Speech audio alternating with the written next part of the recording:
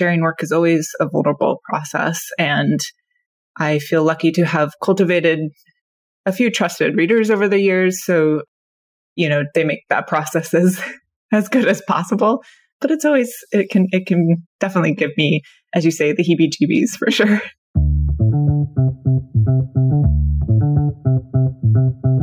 This is Finding the Through Line, the show that gives you inside access to honest conversations about the creative process. I'm Kate Hanley. Hey, and welcome to Finding the Through Line. Today, I am talking with Jodie Noel Vinson about what I call inner stuff, the thoughts, ideas, and attitudes that affect your work even if you're not fully conscious of it. This is part 2 in a 3-part series of interviews with Jodie. So if you missed part 1, go back to the most recent episode and start there, where she shares a lot of information and really cool insights about the practical parts of her writing process. But today, Jodie, we're going to talk about the squishier parts of your writing process. Are you ready? For sure. Okay. Well, I'm curious. I'd love to ask people this question. Does creating work and then sharing that work with other people come easily to you? No, it doesn't. I find both the creative part and the sharing part are difficult and do take time, and I'm still doing them. So they're also totally worth that effort. And probably the creative side does come more easily, or is more comfortable, I would say. The sharing work, it depends on the format. I am not a great performer. So sharing something on stage is difficult for me. I also tend to write really long essays, so they're not always in the best storytelling format for that. I find that's a challenge that I still need to work on as far as sharing work verbally or on stage. Having something published is usually a rewarding experience. I am a very private person, so it's kind of strange to say that. And, it's very exciting to have a publication.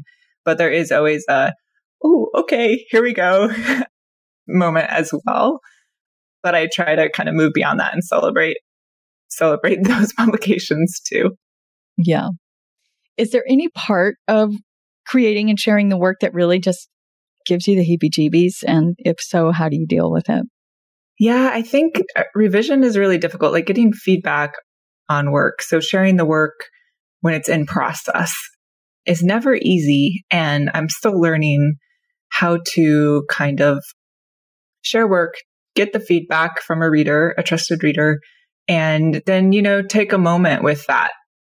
I want it to be done, and hopefully I've gotten it as far as I can when I hand it off to a reader, and then being open to their feedback and not immediately defensive, or at least having an awareness of when the defenses are going up.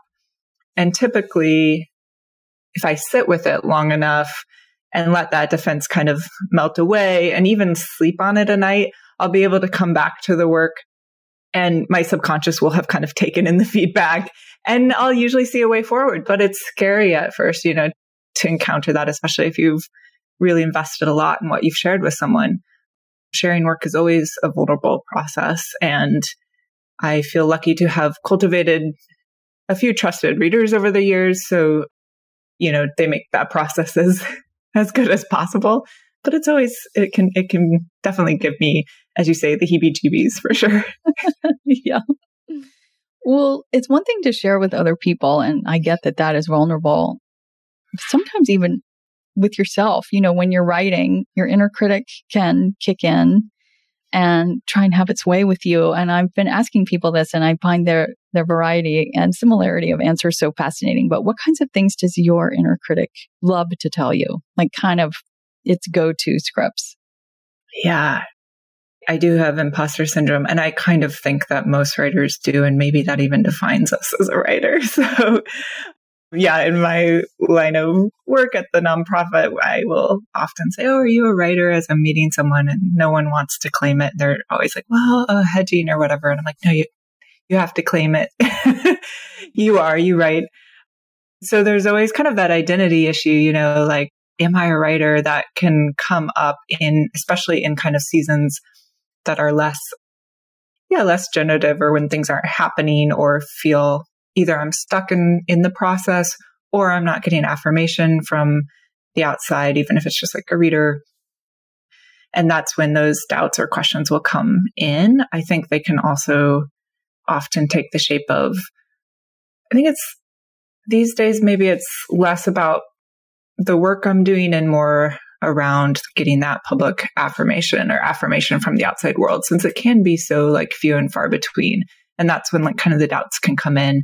And that's when I need to kind of like go back to what is valuable about the process itself and go back to sharing work with trusted readers and getting feedback and, you know, just cultivating that conversation around the process rather than looking at, I don't know, productive goals of, oh, I haven't published something or those kind of questions, because that can really throw you off. That's usually when my doubts come in. Yeah.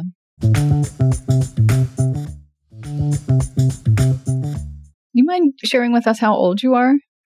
I am 40 this year. In February, I turned 40. Yes. Congratulations. Thank you, I guess. I mean, hey. I worked really hard at it.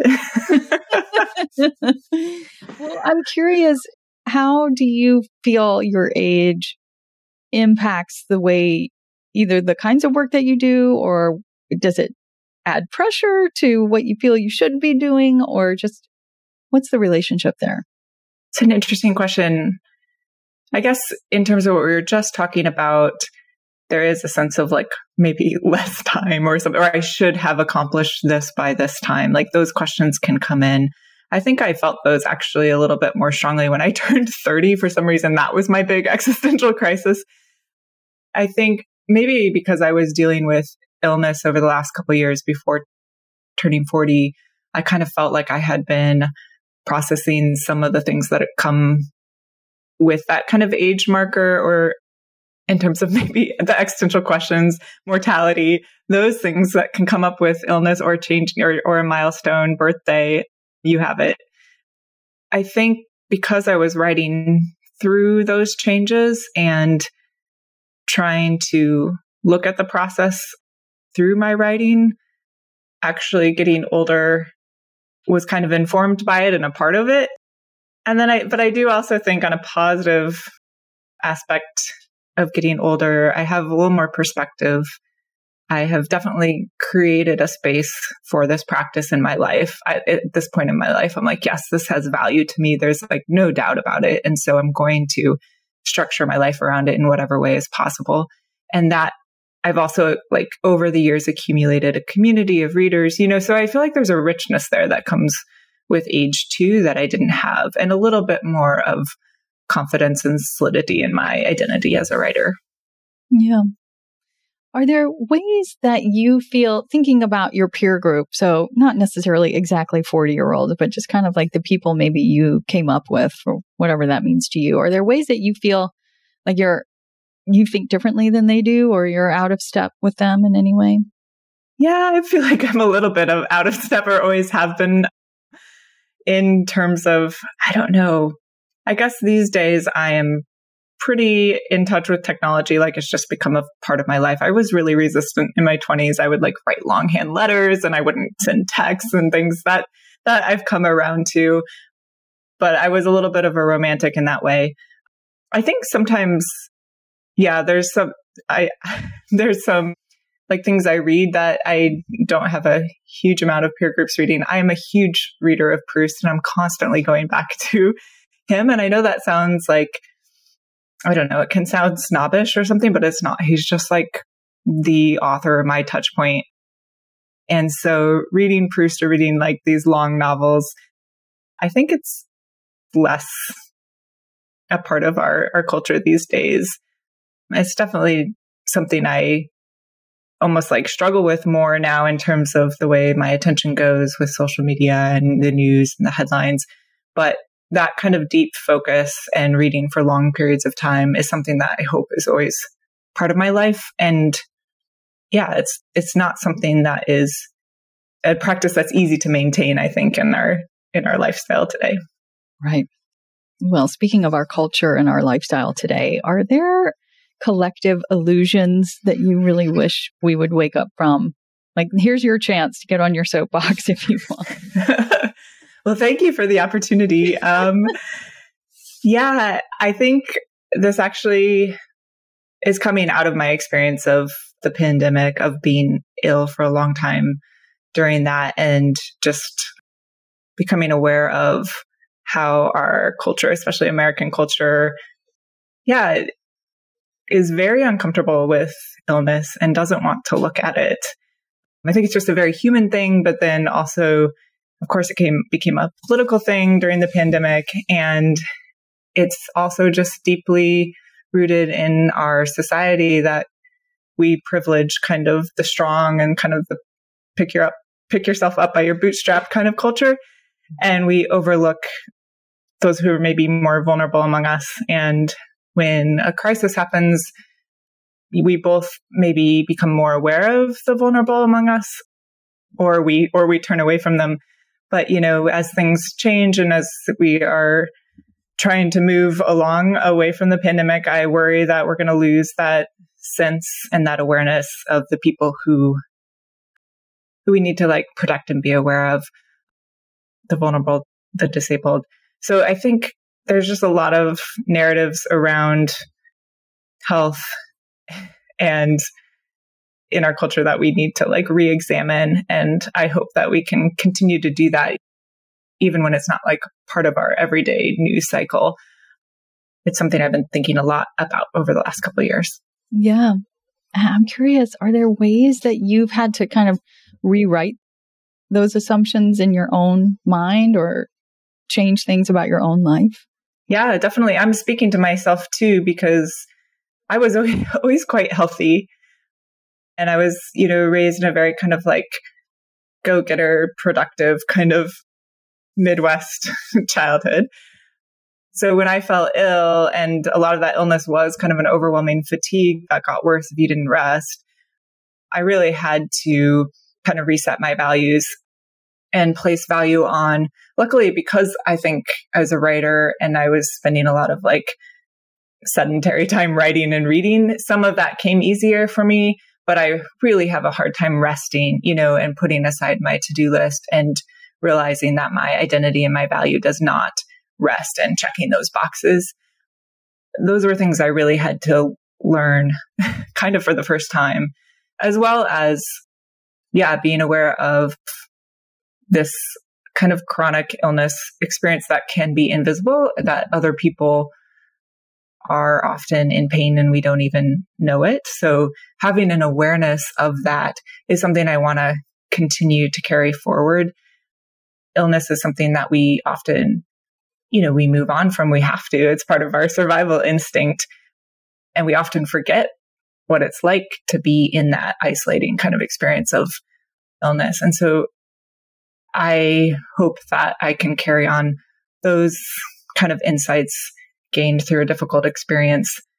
So when I criticize our society or say we need to unlearn this, I'm also talking to myself, because I imbibe those things too. And it really takes kind of a constant awareness to hold on to that new perspective.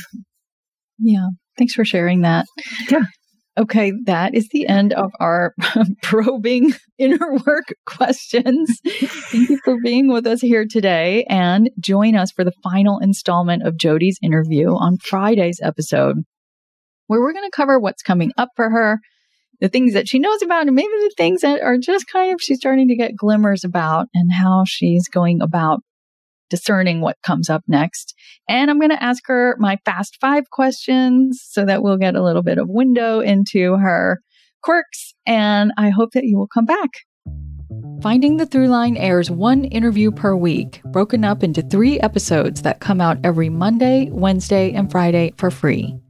Skip the ads and get each interview in 1 longer episode by becoming a paid subscriber at katehanley.substack.com. Even if you aren't ready to get out your wallet just yet, become a free subscriber at katehanley.substack.com and receive the full show notes with links to everything my guests and I cover. However you listen, thank you. Finding the Throughline is edited by Sound Advice Strategies. Connect with me on Instagram at Kate Hanley Author. Here's a little preview of what's to come in part 3 of this interview. I really would like to be a writer who has a book. I think there's just something solid in that would be very satisfying, something that that could pull together and hold ideas in this shape. And so that's something I have had as a goal and am working towards. I often, as you say, I write in the essay form. So maybe it'll be a collection of essays. Maybe I can pull that off. But I think that would floor me. It would be so amazing. I'm Kate Hanley, and this is Finding the Through Line. More to come on Friday.